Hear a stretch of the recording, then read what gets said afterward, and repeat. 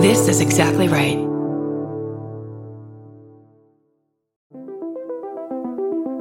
Hi, I'm Erin Welsh. And I'm Erin Alman Updike, and we're the hosts of This Podcast Will Kill You on Exactly Right.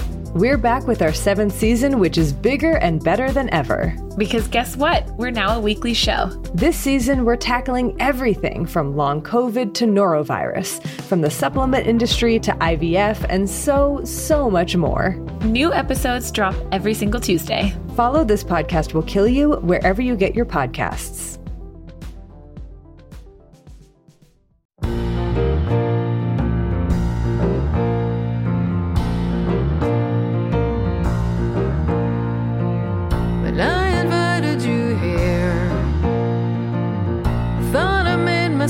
Perfectly clear when you're a guest in my home. You gotta come to me empty-handed. I said no gifts, your presence is presence enough. And I already had too much stuff. So how do you dare disobey me?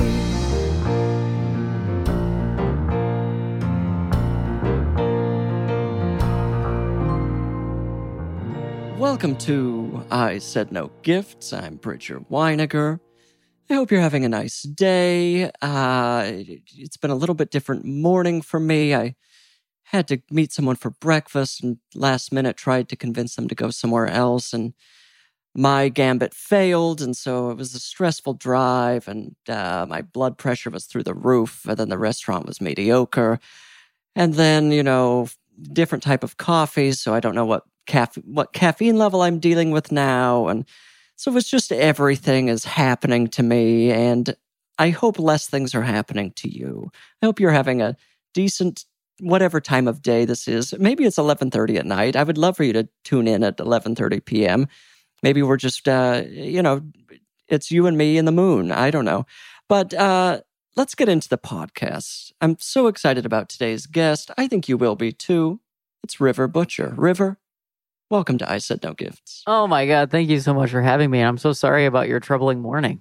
It's been a journey. Yeah, and sounds like it. It's partially my fault.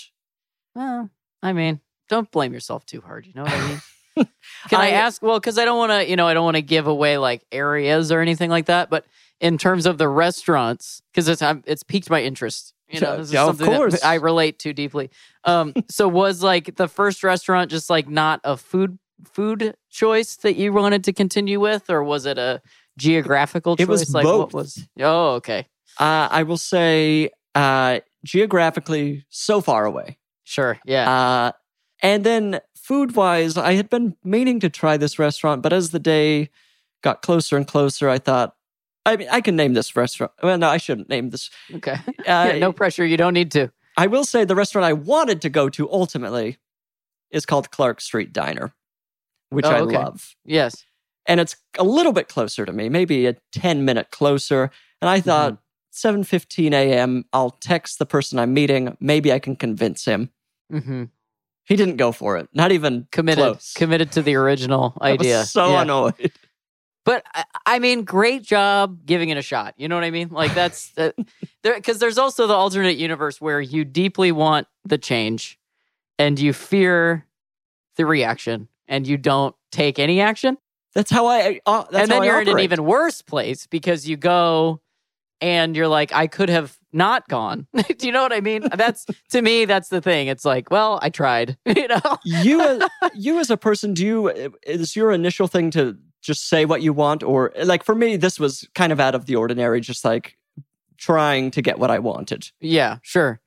It's very new to me to speak up to my needs or wants. I know that feeling. Very, very recent for me to even be able to know there's a difference between those two things. Sure. But ultimately incredibly liberating to know that there is a difference between those things. And I still have an issue. I was going to say problem, but I don't feel like it's a problem. I still find myself impulsively saying yes to things and then finding myself very overbooked or overwhelmed. Mm-hmm. And then struggling with, do I take this off my plate or do I, and so yeah, it's like every day is a new opportunity to do it slightly differently. But I think, if I were you in this story, 5 years ago or something like that, I would have said nothing and suffered through the whole thing and been upset the whole time. I'd been mad at myself for not saying anything, mad at them for not magically knowing I didn't want to go there, like all those things, And This all tracks for me mentally. Yeah, human condition. Yeah, my New Year's resolution was to start saying what I wanted. Yes, and I've got a little better at it. But I think this particular breakfast thing was like this weird crossroads of my inability to decide on, especially on food. I'm obsessing about what I want to eat and thinking about it nonstop, and other people it not mattering. And is that new, or has that? Oh, the food thing has always been a problem. Food thing has always been yeah. I'm always like, until the food is like being placed before me at the restaurant, I have been second guessing it. Yeah. So this morning I was like, do I actually want to go to a different place, or is this just my normal thing? And so God only knows what, but then I ended up having a mediocre pancake and worse sausage and driving to West Hollywood at 9 a.m. It was not ideal. Yeah, no, that's not fun. But look, you live and you learn. And then, of course, during the breakfast, once again, a variety of opinions were shared, which I just agreed to. And then on the way back, is like, I don't agree to that. Why? And it wasn't like a high stakes thing. It was just like, just state your opinion. Yeah. It's or hard. Nothing. I've found recently, this is interesting. And it's like this double-edged sword, because by bringing this up, I'm bringing it up, but I'll just keep it very, not vague, but just like, we don't have to get into the thing that it is, because I don't want to. But people, because I'm a stand-up comic, people keep asking me about what happened at the Oscars.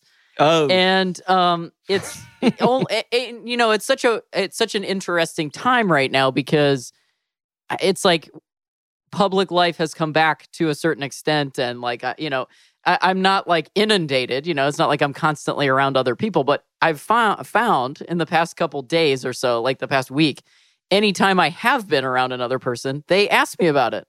And I literally, the last time somebody asked me about it yesterday. That's very late in the game. Very late in the game. And because they found out I'm a stand-up comic. So then they asked me. And I was like, I don't have an opinion on it. I don't care. And people find that very... and it's not actually that I don't care. It's more so I just don't have an opinion. I don't have an opinion. That's like, a completely... There are a lot of things you don't have an opinion on. No, so a myriad things that I don't have an opinion on. I'm like, actually, I think it's just like, something that occurred between three people at a particular moment in time. And so I don't need to have an opinion on that every time that happens, but it's been very... That's not a thing I could do before. Freedom. I could not just be like, yeah, I don't have any thoughts. Yeah, because we are now at a time when you have to have an opinion or take on literally well, you don't have to, but that's the expectation, and it's that's what we've been sort of trained to do over the last 10, 20 years, forever, but trained very specifically and deeply through media, news media and social media, that like Twitter, every occurrence. Yeah, absolutely. It's very, it's the most exhausting deranged thing. Yeah, truly. It is. Oh, I need to start doing that. I need to just start. I'm getting better at saying I don't know about things that I don't know. God. That's my favorite. I don't know. I just simply don't know. I don't have the information. I haven't learned it yet. And I don't want to work it out with you either right now. It has nothing to do with you or me. I just not interested in workshopping this right now over brunch, Meanwhile, I'm sitting here crossing out my topics. Will Smith and the slap. We can't. I guess the podcast is ruined. That's all nothing. I wanted to talk about. I have no opinions on anything. Yeah, of course. What's been going on in your life? Anything exciting, fun? Well, the thing that's been going on in my life the most is like getting back out and doing stand-up again. Right. Which has been really interesting because it's very different.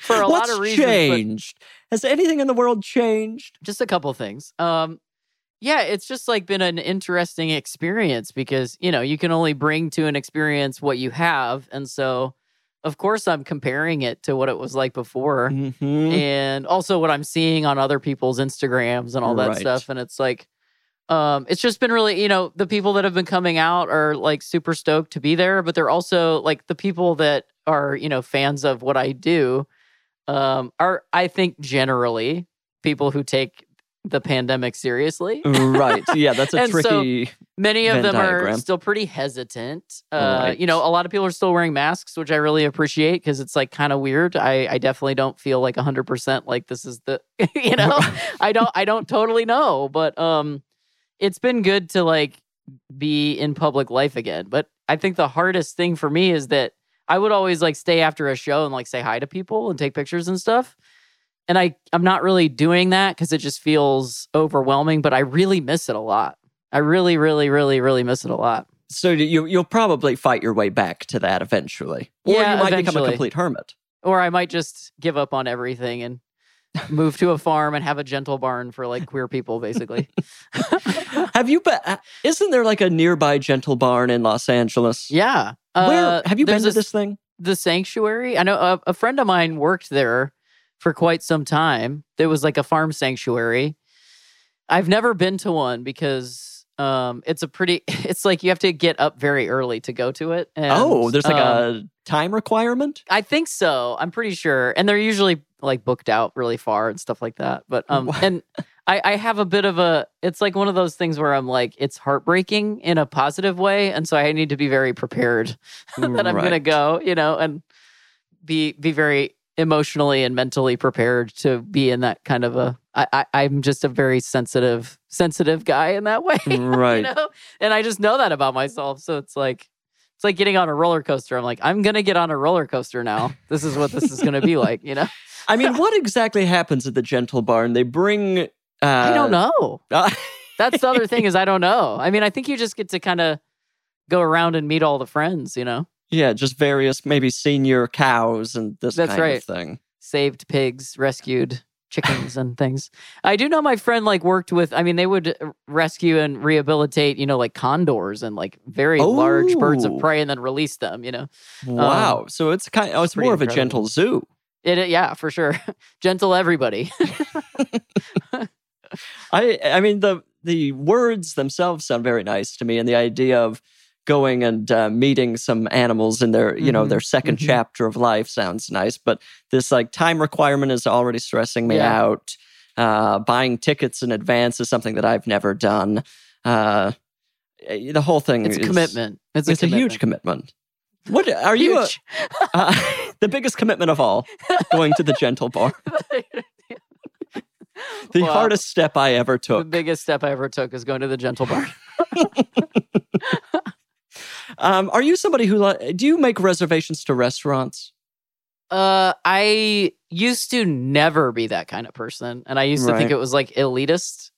It does. I mean, it does in some twisted, weird way, because usually I was eating at like Taco Bell, right, or Olive Garden, and like going to Olive Garden with my family and showing up and getting that little buzzer thing and then being convinced that everybody else was getting in ahead of you and like they probably got here before you or they had a reservation. So like the concept of reservations was like this thing that I thought only rich people did.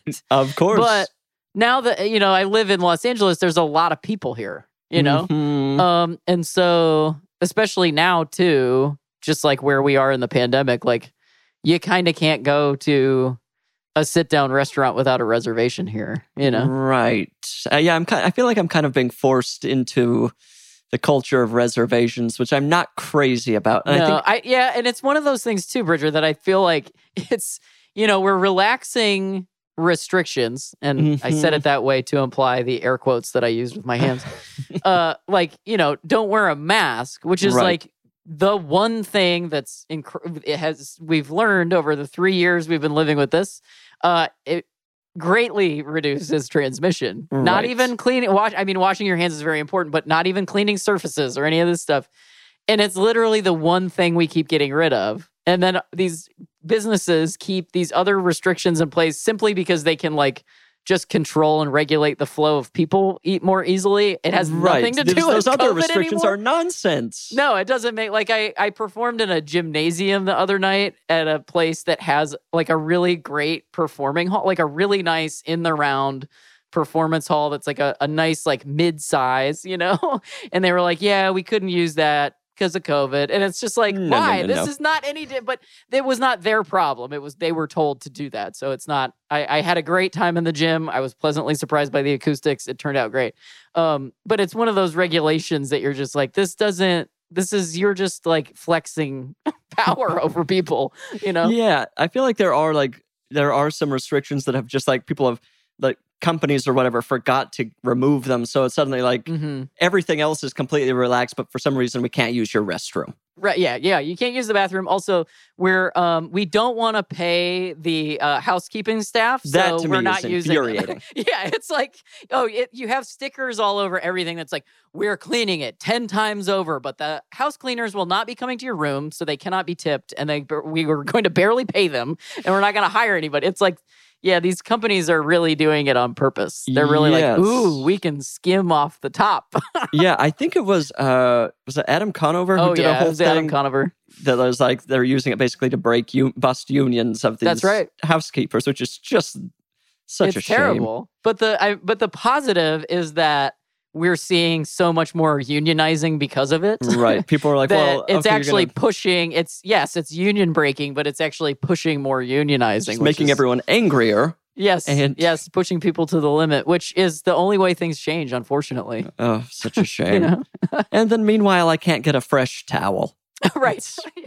The one fun thing about being at a hotel is that I get to use a new towel the next day. It's my favorite thing in the world. It's a nice thing. And like, just, I don't mind that there's a person in here. Like, you tip, you know, like the person comes in, they do a great job, I leave them a tip. Even if they don't do a great job, the science of the virus. That's just not how it's transmitted when somebody's in a room and then leaves the room. I mean, it's just and bonkers. You're not in it.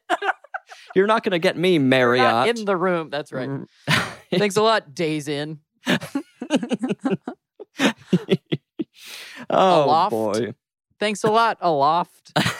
And they haven't adjusted. I'll just say this is my last, grinds my gears about the hotel thing, is that, like you said about the towel, like, yeah, no housekeeping is coming, and we're not going to give you more towels from the outset. No, the towel is just not even... And they're non-absorbent. You use it once, and you're like, well, this isn't going to dry by the time I take my next shower. They're ridiculous. Hotel towels. They were meant to be replaced constantly. They're made out of paper towels. Yeah. Give me some new sheets. Give me some new towels. Yeah. It's the reason I left home. Oh, boy. Actually, River, speaking of, intrusive things and unwanted things and this kind of thing, I was kind of scouring my neighborhood recently, kind of wandering around, and I passed by your house, and I was wondering, I was just like, maybe I'll take a look at whatever's happening near River's mailbox. I understand that stealing mail is a federal offense, getting into people's mailboxes, but big problem. I do like to just get a close look at what they're working with out front. But all that aside, all of my just rambling about walking around the neighborhood aside, I found a brown bag, which, look, it was not addressed to me, but I figured, why not take it home? It was meant for you.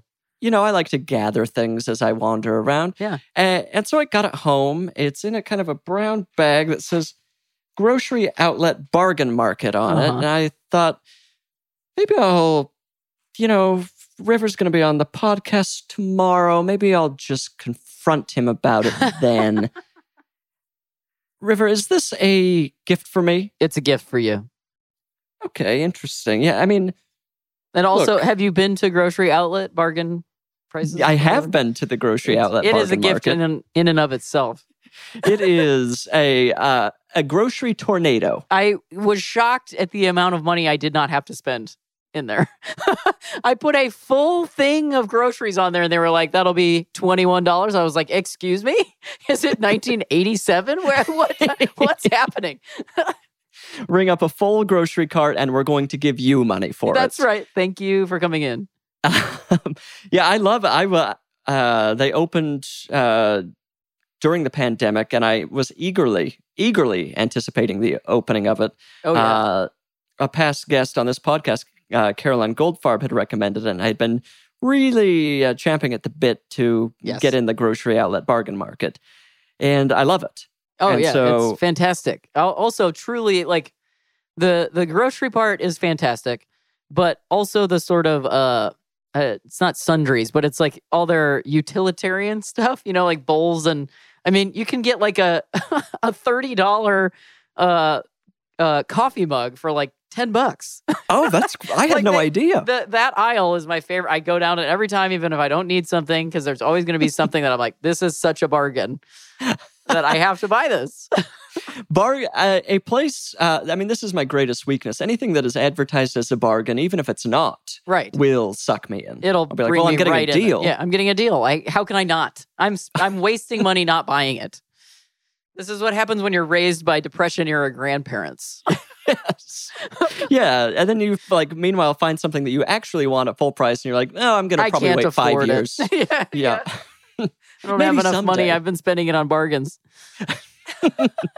I mean, look, I can tell right now that you're just trying to push the conversation aside to avoid the real topic at hand, which is this gift. This tremendous gift. Should I open it here on the podcast? Yeah, open it here on the podcast. Okay, I'm happy to do it. Great.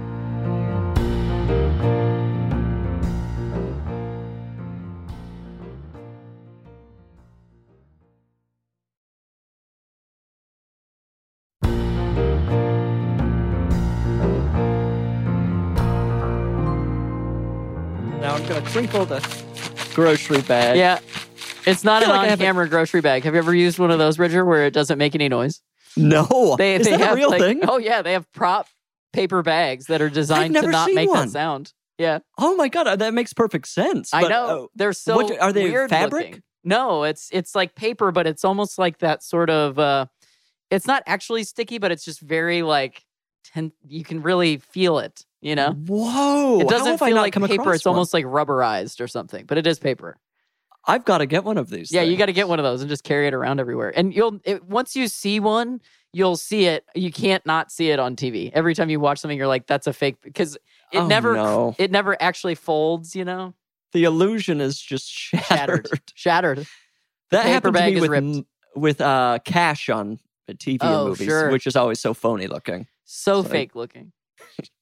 Okay, again, that said, you're just trying to pushing get you the away subject from aside. the gift. I'm going to get into the bag here. Get into the bag. Like a cat. Get into the bag. Okay, I'm feeling cloth. Yeah. Okay, I'm reaching in. It's real cloth. It's not Oh my God. camera cloth. This is so bizarre. Well, I mean, it's not that bizarre. Nothing in my world is that bizarre. But I was looking at your shirt, and I was going to ask you about your shirt. Oh, yeah. Well, no. And now I'm reaching into this bag. Yeah. And so River is currently wearing a beautiful tie-dyed T-shirt. And now what I've reached into the bag and pulled out my own tie-dyed T-shirt. Right. I just was attracted to this shirt this morning when I put it on. Like, I knew I was coming to this podcast. Right. I knew what I gave you. But I just grabbed the shirt. I was like, yeah, I'll wear this one. That'll look good on the Zoom. I just didn't even, it's not even, but also coincidence, and it's perfectly aligned, This is wild. Yeah. It feels like your reality is bleeding through the Zoom into my reality. Yeah, suddenly I'll be wearing your trippy. glasses. I'll have a green wall behind me. Yeah.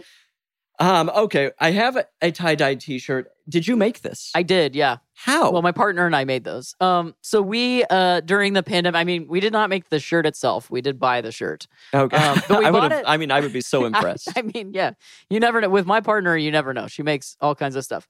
But we got it from this company called Everybody World, which is local in Los Angeles. And they kind of grew out of the ashes of American Apparel and kind of took the positive, the actual stuff that was supposedly or actually good about American Apparel, which is living wages and, reusing things and sustainability, all that stuff, and implemented it. And now the company is running on those things. So that it's 100% recycled cotton, which is great. all of that shirt is excess fibers from No making way. other shirts. How does that even work? I have no idea. How do you recycle fibers? I don't Do know. they have- It's like just a whole thing where you like you get the fibers and then you turn them, you loom it, and you make the shirts from that. just run it through some sort of paper shredder or something. Yeah. So that shirt is very low impact on the environment.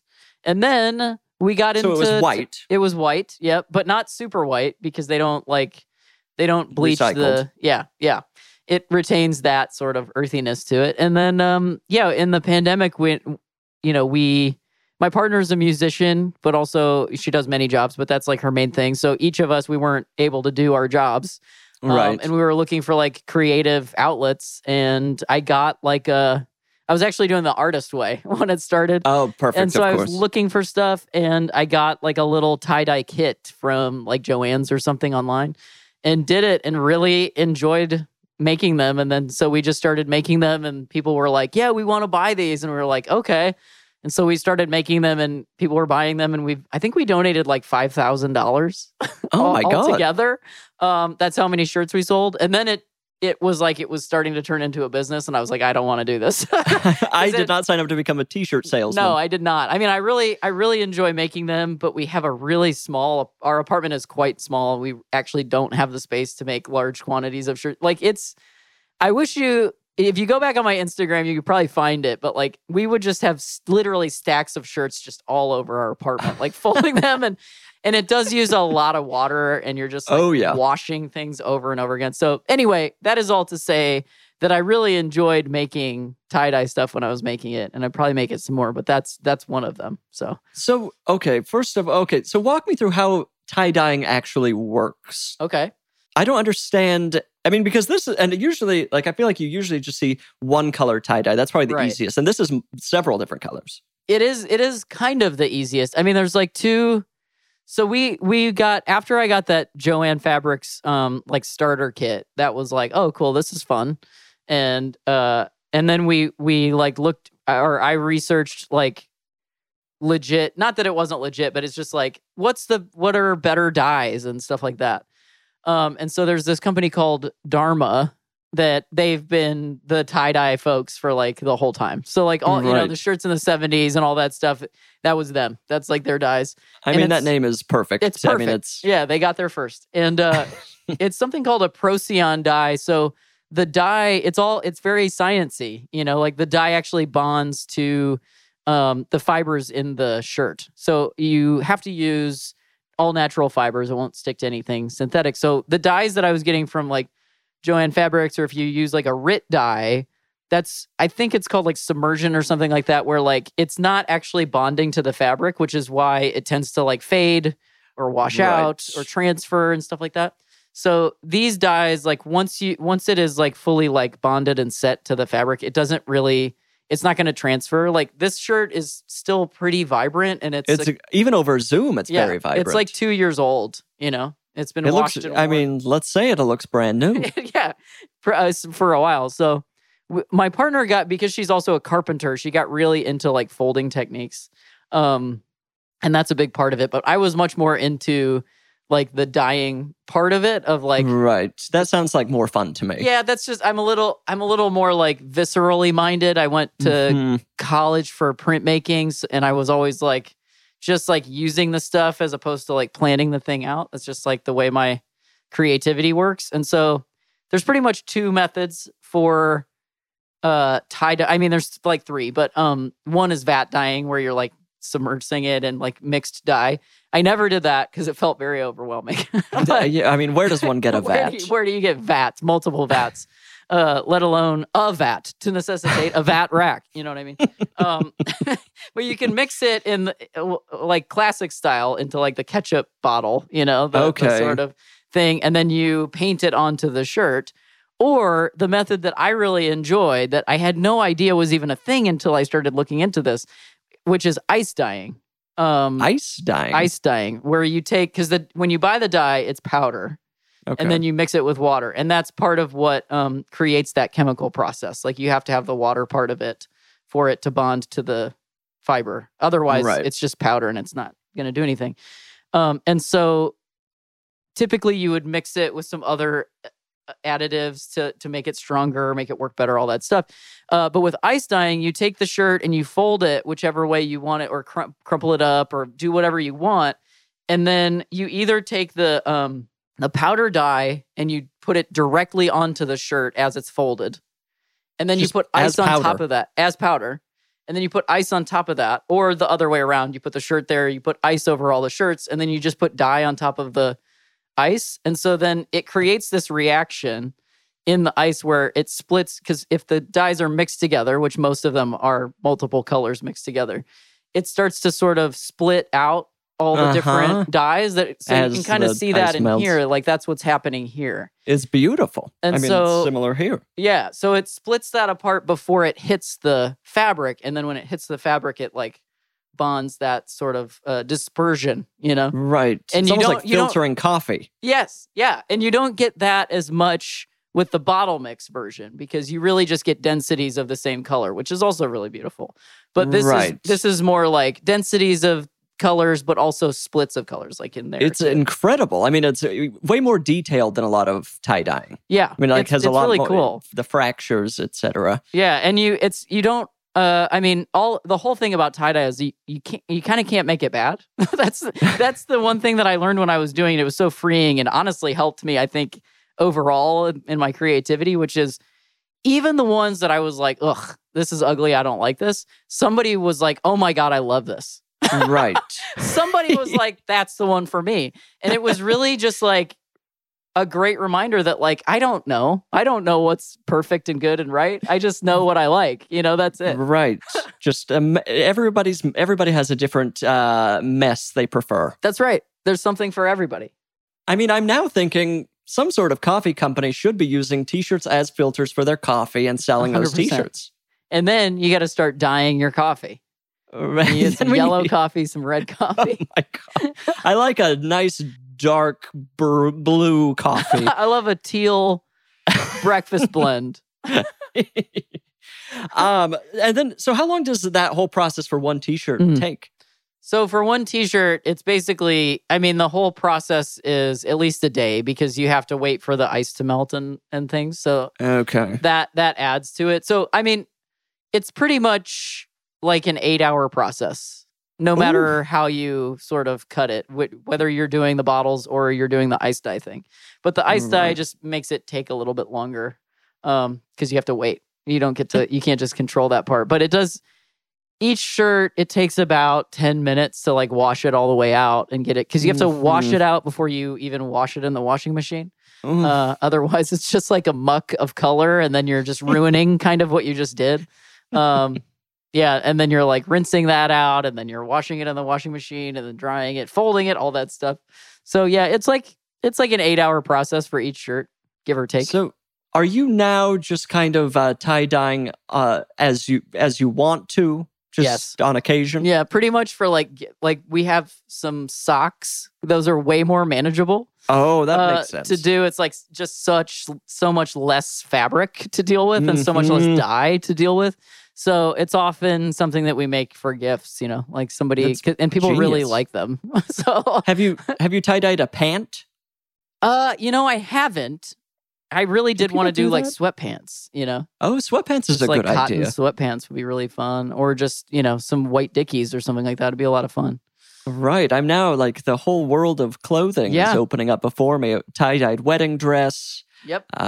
There are so many white pieces of clothing that could go through this process. Sheets, like something that was a fun idea that I kind of wanted to do was get some sheets, and you can just put them like under everything else. So you're like, as you're dyeing shirts and stuff, and then it just catches that, and then you don't even have to like plan it out, But you never did it. I never did it. Didn't have the courage. I didn't want to spend the money on the sheets. I wanted to get like, recycled sheets, and then, Right, good ideas never happen. But man, there's I really recommend checking it out on Instagram. Like I just follow the hashtag ice dye. The things that people are capable of doing, like some of the stuff is just like huge, sheets, like where people are making just like a big tapestry. And you're just like, how did you plan that out? How did you do that? Like, it's so much planning. Jealous, just buying the ink alone, the dye alone would scare me. Yeah, it's a lot. Oh, boy, I just there's a place, I wish I could remember the name, somewhere here in LA, over in Frogtown, where you can take shirts and clothing to what's called a community dye bath. Yes, I know where you're talking about. They also do all the repair for Patagonia and stuff like that. Oh, really? I think we're talking about the same place. It's right across the street from Wax Paper. Yes, that's the place. Yeah, I mean, I took some shirts there, and we're going to see what happens. Oh, nice. But it seems like a good idea. Yeah. It's at least a novelty. It's something new. I feel like, often those kinds of things get like, people turn their nose up that it's like this hipster thing or something. And I'm not going to deny that it is. But I also think that reconnecting to the things in your life, is not materialistic. Oh, yeah. And I think it's actually really important, to have like a connection to, the food that you eat, whatever that looks like. Just some knowledge of the things in your life. Or just like an experience and like realizing like, to go back to like the housekeeper thing, it's like, thank you for cleaning my living space. Yes. Thank you, person, for doing this for me. It's like I feel like society, and even more so now in the pandemic with like, just like ordering food and like you don't even see the person that does it. It's just like such removal from our experience of life on a daily basis, and anything that gets me closer to that. And like, it was really fun making shirts and then people posting about it. And how many shirts total did you sell? I mean, so the shirts were like $50, which is pretty high, but that paid for the shirt and then allowed for us to donate. I think we donated $10 a shirt. Wow, that's like great. A lot. So if we just do the price has changed, but if we just keep it at that and we donated 5,000, that's 500. Wow. That is Jesus so many Christ. shirts. I can't believe this I made is that almost many Shark shirts. Tank levels. I feel like you could have pitched to the Sharks. Yeah, we could have pitched to the Sharks. But they would have hated the donation model. They would have wanted they would have have despised. Yeah, absolutely. They would have been like, no, this is unsustainable. And we're like, no, that's the point. We didn't want to make any money on this. We wanted to get rid of all of it. This is going to cost you money. That's right. This is a financial risk in every way. Sorry, Mark Cuban. This is for fun. I'd love to see Mark in tie-dye. Oh, my God. See Lori Grenier in tie-dye. Oh, my God. Barbara in some tie-dye. Barbara, she's born to be in tie-dye. I feel like Mr. Wonderful definitely has some. Oh, yeah. I think there was a period when he was a hippie and it's like all curdled and, it's Jimmy kind Buffett of time or something. Yeah, now he's kind of just an old creep. He's a total creep. And we've all just forgotten about his big boating accident. I mean, what was the boating accident? I mean, I don't even want to get into the details. Right, it's very I did grim. remember the boat part, but I didn't remember the accident part. Mr. Wonderful behind somebody, the boats and Mr. Wonderful probably shouldn't be happening anymore. Let's just say that. Yeah, when your name's Mr. Wonderful, chill it out. I feel like you're such a sharp dresser. Oh, I thank you. Do you have what's your goal with dressing usually? Like, would you?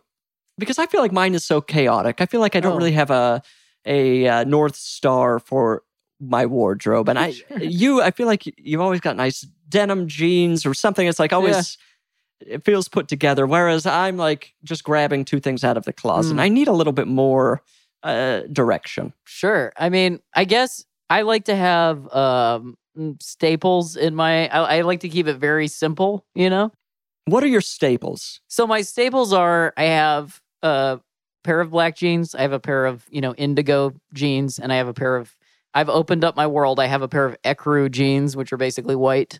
So ecru. That's new for me, is to wear white. Because I started becoming one of those guys that wears all white. That guy sure. here. Just looking to have a stain at all times. Just looking to get stained, looking like a toddler that's out to paint your house or something. But yeah, I just have like, I try to, I find something that I like, and then I wear that, So I have like a new brand of jeans that I really enjoy. So I get those jeans and I buy, the like selvage handmade jeans because they last me a really long time. Mm-hmm. And maybe I don't need them as much now, but when I was like touring and that was like a main job and I was doing that 8 months out of the year, probably more like 10. I mean, I bought jeans and I had 2 pairs of them. And I mean, they lasted me almost 10 years. You know? Oh, that's very impressive. And I didn't have other jeans. That was it.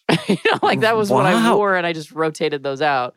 And, I have like shorts and all those kinds of things to like break it up. But I'm just like very simple in those tastes, And then I have a t-shirt problem for sure. Oh, do you have a zillion t-shirts? I do, but I've gotten better at like buying fewer of them. And anytime I want to buy one, I do have to go through what I have and make sure that there are things I'm not wearing and I get rid of them, as opposed to just consuming and buying more and more, Because I mean, it's scary with a can't t-shirt, close my though. drawer. It is. You never know. You might want to wear it again. I might. I know this is hoarder mentality. Yeah, but... it is. It is. I've come to some new terms with my hoarder mentality. The small apartment really helps. Right, I'm very really grateful to this tiny apartment because it's kept me very minimal with my things, and I've had to and what I was the most afraid of, Bridger, is the thing you're talking about. It's like, well, what if I want to wear it again? But then I realized the reality was I was trying to like build the inventory for a museum of my own life. And I got really honest with myself that I was like, I am never going to wear this shirt again. Like, I know that for sure. And then I really got rid of a bunch of stuff that I really liked, but never wore. I never, ever, ever wore it. And now I know that the things that I have, I really like, because you can count on them. You can take it out of the closet and you'll want to wear it. And I'll want to wear it. And if I can't wear it, I'm keeping it because it was my mom's, or, this is like, a band that I really like that I cannot replace this. And Name the band. La Tigra. Oh, of course. That's a great t-shirt to have. It's a great t-shirt. I don't think I can wear it anymore. I'm too big for it Right. now, Yeah, you get to that point and you're like, when a t-shirt becomes precious and you're like, oh God, if something happens to this thing, then what do I do? It's just gone. But that number of shirts is like 5 as opposed to like 50 before that I had like rolled up and like in boxes that never saw the light of day, Right. So you're a hoarder too? Yeah. Or you have a hoarder? Okay. It's nice to be seen. It's nice to be here with you, fellow hoarder. T-shirt, I mean, you and I are on the exact same page with t-shirts. Yeah. I think my oldest t-shirt is probably from 2005. Yeah. So it's like, it's almost ready for college. Totally. And I still love it. Yeah. But it's not like becoming thin and I'm like, oh, this is going to fall apart at some point. Yeah. Yeah. Well, my oldest t-shirt that is mine, that wasn't given my oldest t-shirt is my mom's Jackson Browne shirt from like 1977. Oh my God, that's a collector's item. Yeah, it is. It's actually the Jackson Browne shirt that Neil Young wore a lot. It's actually more known as a Neil Young shirt than it is a Jackson Browne shirt. And I used to be able to fit into it. It was just like, I'm just so tiny before, but I can't anymore. But it's a very important shirt to me. But the oldest shirt that I have that was actually mine is from 1991. Whoa. Wait, you've owned it since 1991? I have owned it. I remember when I bought it. I had 2 What is of the them. shirt? It is an MC Escher all over print shirt that I got from the science store, the nature store at Belden Village Mall in Canton, Ohio. And I had a black version, which is the one I still have with white printing. And then I had a white version with black ink on it. And I had both up until very recently, and I do not know what happened to the white one. I think it got donated by someone else. But, that's a shame. It is sad, but I'm glad I have the other one. And Does the other one fit you? It did. And I've since outgrown it. But I bought it when I was 9. And I wore it at 9, and it was like longer than my shorts, because it was the 90s.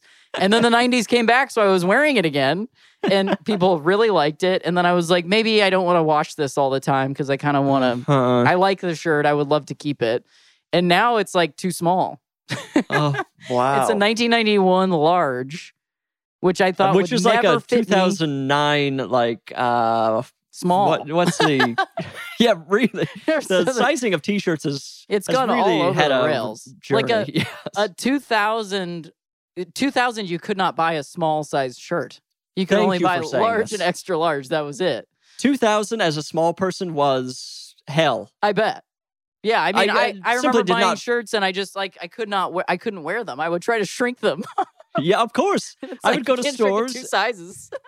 Even a medium in 2000 was like a large or extra large now. And as a person who barely fits into a small shirt, I mean, the world was just a never-ending nightmare for me. Yeah, I bet. It's just, the sizing. And, to bring it back to American Apparel, that was what was revolutionary about that company to me. That company had some real problems. Huge problems. But they did some good things. But they did bring back a full size. Yes. From extra all small bodies to 4X. It was like, oh, thank you. And everything in between. You could actually get a shirt that fit you.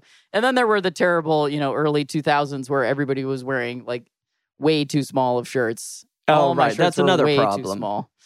Just like a shirt that fits the body. That's all I'm asking fits for. The bod. Well, I hope that one fits. There are so many bodies.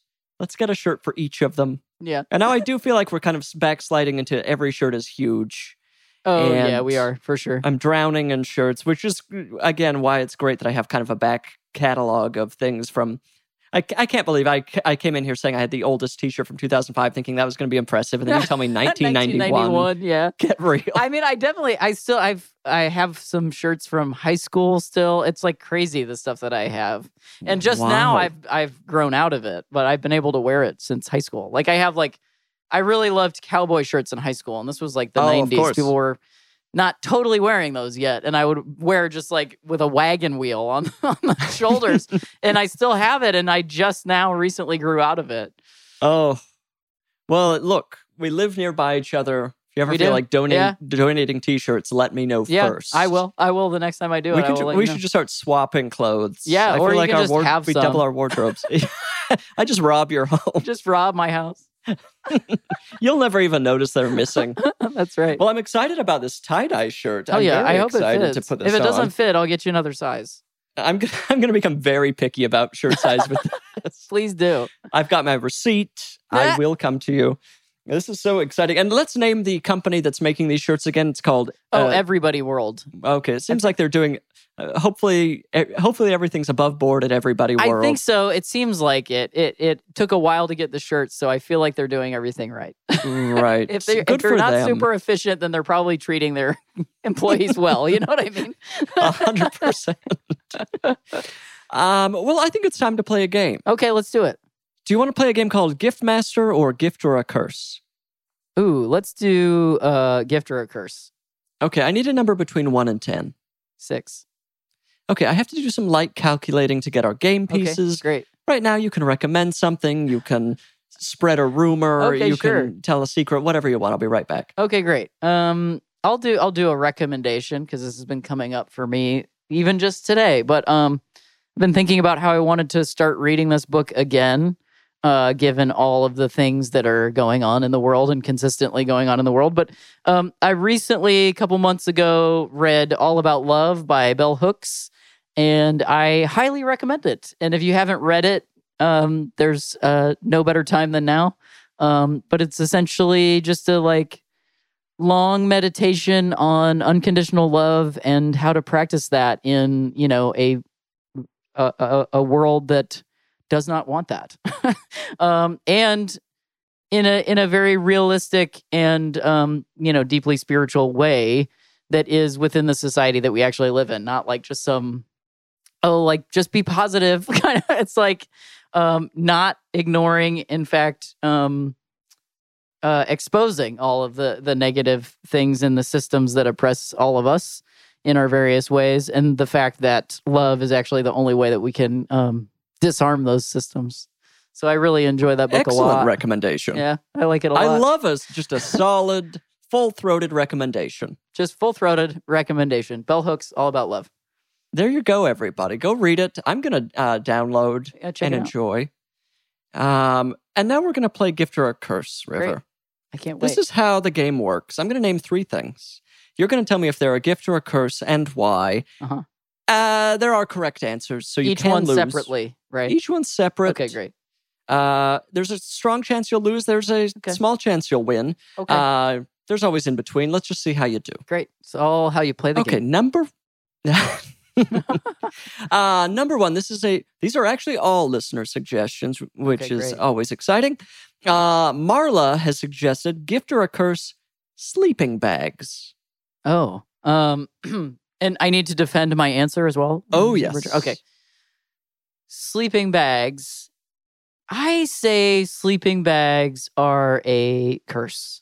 because you can never quite get comfortable in them. The only way I've found myself to be comfortable in a sleeping bag is by completely unzipping it and turning it into a blanket. So I feel like it's a blanket in disguise. So I say it's a curse. Oh, River, to start the game on such a bad note. Oh, what a shame. Oh, sleeping bags, gift. What a gift. Absolutely a gift. What a gift. Look, to wake up covered in sweat in a cocoon. What a thrill. Cocoon of your own sweat. Name another sleeping apparatus that allows you to travel down a staircase. I mean, great point. Yeah. It is the toboggan of the stairs. The toboggan of the stairs. Thank you. You're already coming around on this. I am, immediately. To start from such an incorrect place and then be willing. Come around. Yeah, it's very nice to see this sort of behavior. No, sleeping bag's a gift. You can get, your favorite cartoon printed on them. You can have a nice, sleek, minimal one. Yeah, we're obviously taking them camping. Static shock you all the time, which is great because it keeps you awake. And you don't want to sleep in a sleeping bag. No. You want to just be kind of uncomfortable and constantly afraid of whatever's happening your outside. Slightly dry skin on the interior. They double as a bag should you need to throw things in them. I see no problem with a sleeping bag. Okay. I love to camp. I'm not taking a blanket camping. I mean anyone that takes a blanket camping. I mean, you are if you really look at the sleeping bag in its structure. And okay, you're not going to win this this round of the game no matter what you do. Okay, so you didn't get that point. That's okay. Okay, great. That's all right. That's okay. Don't feel too down yet. Here's the next one. This is from Jillian. Jillian has suggested, gift or a curse, ice cream sandwiches where the cookie part is hard. This one's tough for me, and I'll tell you why after I give an answer. I'm going to go with gift because it is a curse when the cookie part is soft. Because I personally dislike ice cream sandwiches fully, completely, with my entire soul. What? I dislike you hate them deeply. Across the board. Well, I mean, I don't hate the concept of two things with ice cream in between it. Because I will eat like a cookie ice cream sandwich where it is an actual cookie, like an It's It or something like that. Okay. Delicious. But when, the image that is evoked when you say ice cream sandwich is the hyper white vanilla ice cream with the weird dark brown wafer, bun, if you will. I dislike those so deeply. I cannot stand them. They're terrible, and I don't like them, and I don't understand how other people do, but I also respect other people's likes. But I can't stand them. I hate them so much. Oh, so just to be clear, you're saying the ones with the hard outside are a gift. That's what I'm saying. And you're wrong. I'm wrong. I know. I knew I was These wrong. are the Took a worst big type. swing. You've got ice cream all over your hands. You can't bite into that. The texture doesn't work. It doesn't make any sense. Sure. But it doesn't. See, the texture architecturally, it's a bad idea.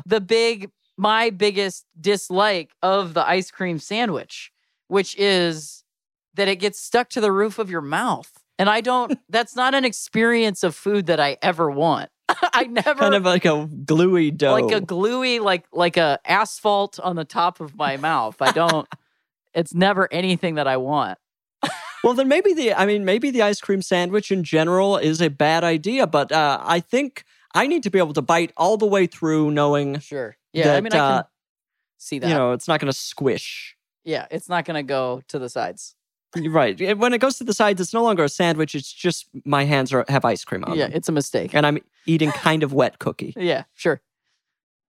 Curse. Okay. River, this is not looking good. It's all good. Let's give it one more shot. This is from Matt. Matt has suggested, this is interesting, gift or a curse, the blue shell in Mario Kart. Are you familiar? I'm familiar with Mario Kart. I don't know what the blue shell is. I can explain what the blue shell is before you give your answer. The blue shell, you throw things at each other in Mario Kart. Bananas. The blue shell is one that you throw out.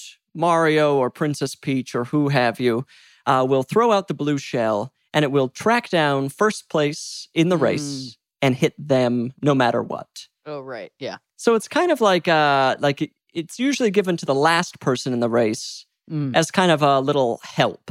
Sure. I think it's a gift because who doesn't want to take down first place? Everybody.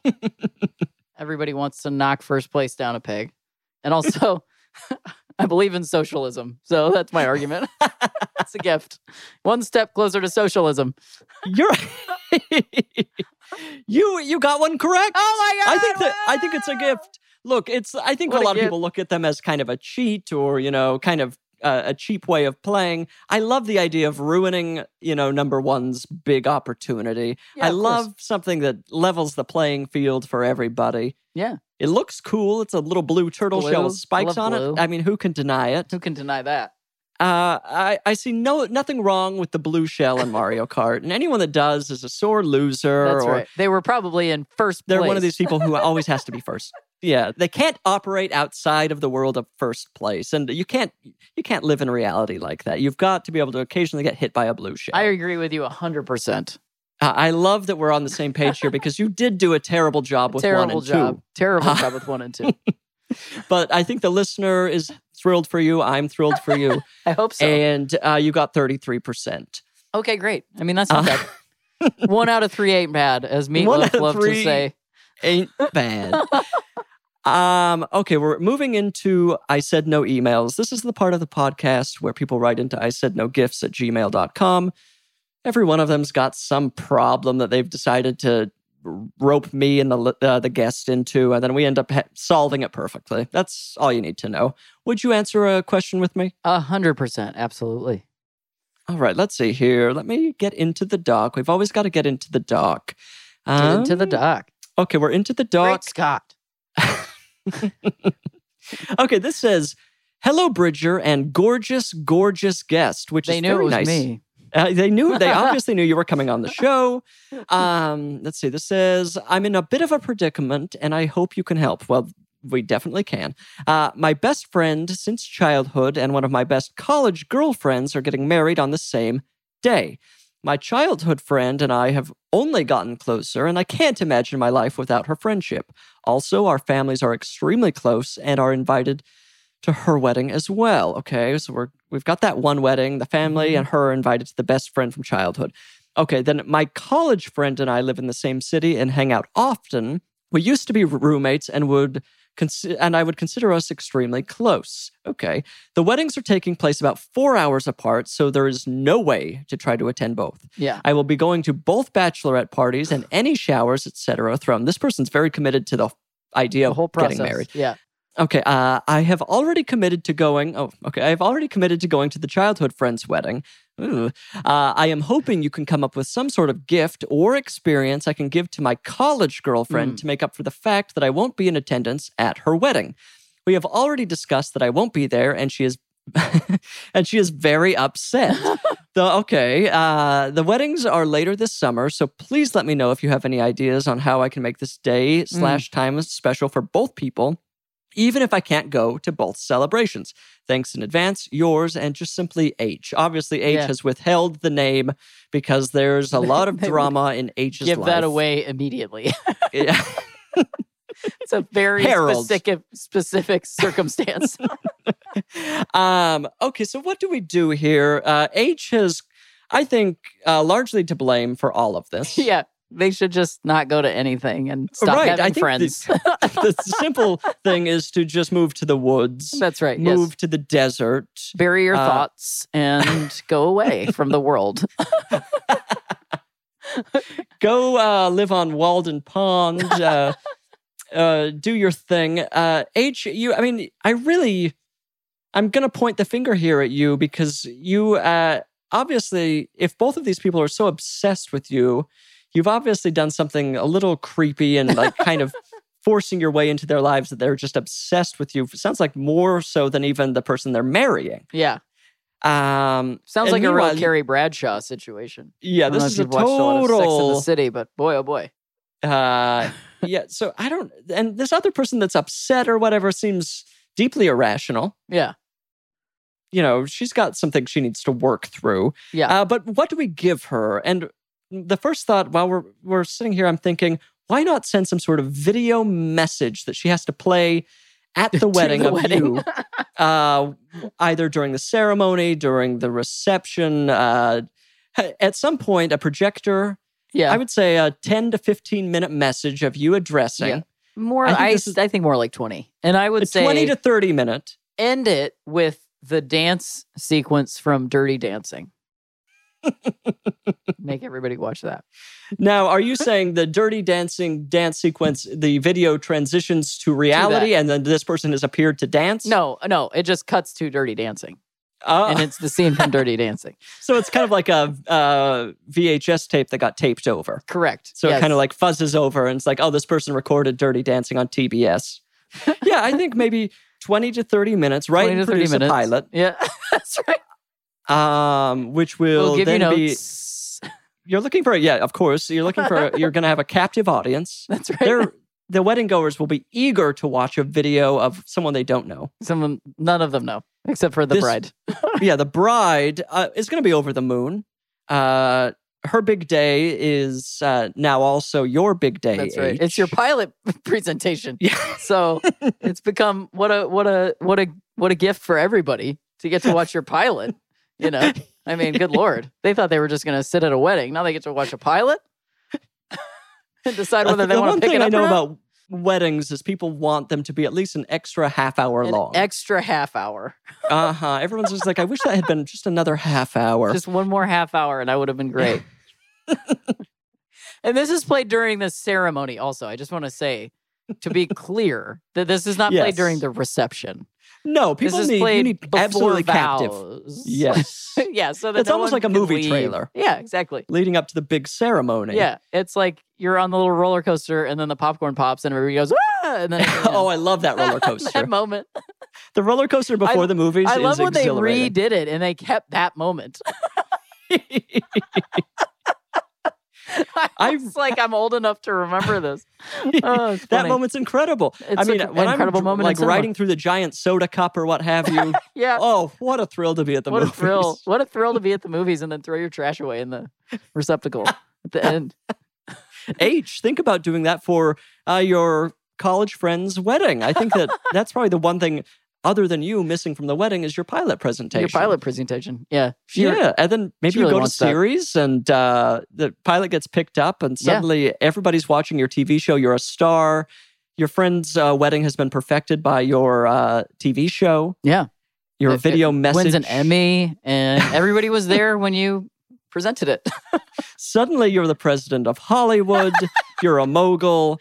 And it all started just because you couldn't decide between two weddings. Go to a wedding. Yeah, it's an amazing... everybody What a is twist of gifted fate. there. What a twist of fate. It's almost like Dirty Dancing itself. AJ, you're so lucky you wrote into the podcast when you did. Your friend should also probably write me a thank you note. Yeah, I'll take one too. Yeah, of course. We will send you our mailing addresses off podcast. You'll send us the gift basket, whatever it takes to really show your gratitude. And then I got the sides, so H, I will be reading for that part. I think you're right. I think I'm perfect for it. So I just want to spend a little time with it and really like feel them a little bit. You understand, H. So, I'll be sending you that tape soon. This is the untitled River Butcher pilot. We've got the wheels are on. H is so happy. Everyone's happy. This podcast does so many good things for people. It really does. And, and no one can complain. Nobody. I can't hear a single complaint about this. I don't have the emotional wherewithal. Everyone's satisfied. There's no complaints. River, we answered the question perfectly. I now have a beautiful tie-dyed t-shirt. You and do. not just something that was purchased at Hot Topic. Nope. This thing is from your own hands. Handmade from my own hands. What an incredible gift. My own house. What a gift. Oh, thank you so much. I've had a wonderful time Yeah, you're with welcome. you. I hope you like it. Listener, this is, of course, traditionally where we end the podcast and then you stop listening to the audio. You go do something. Maybe you think about me nonstop. You tell everybody that you've finally fallen in love. It's with Bridger, and you just keep spreading the word and then eventually we do meet. We cross paths at the grocery outlet, and we both reach for the discount mug.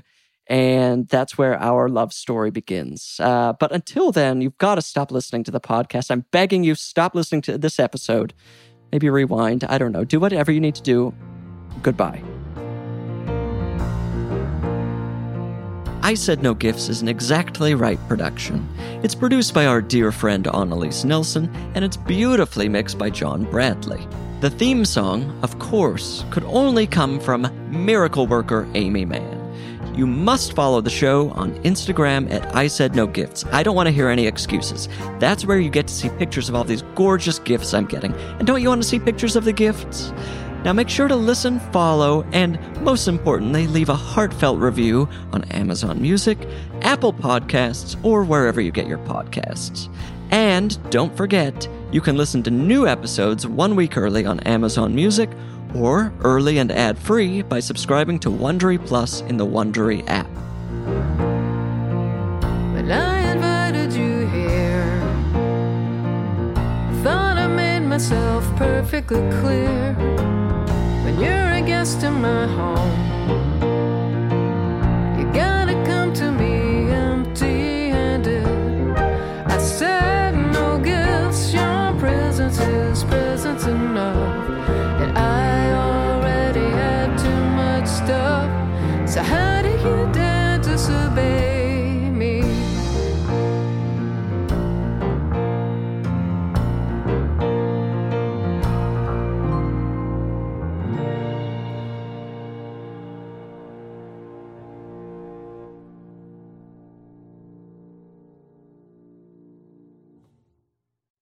Follow I Said No Gifts on Apple Podcasts, Spotify, or wherever you get your podcasts. I really don't care. Just don't miss an episode.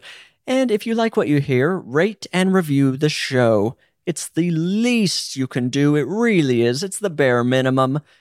Visit exactlyrightstore.com to purchase I Said No Gifts merch. What a wonderful way to support the show. Support the show!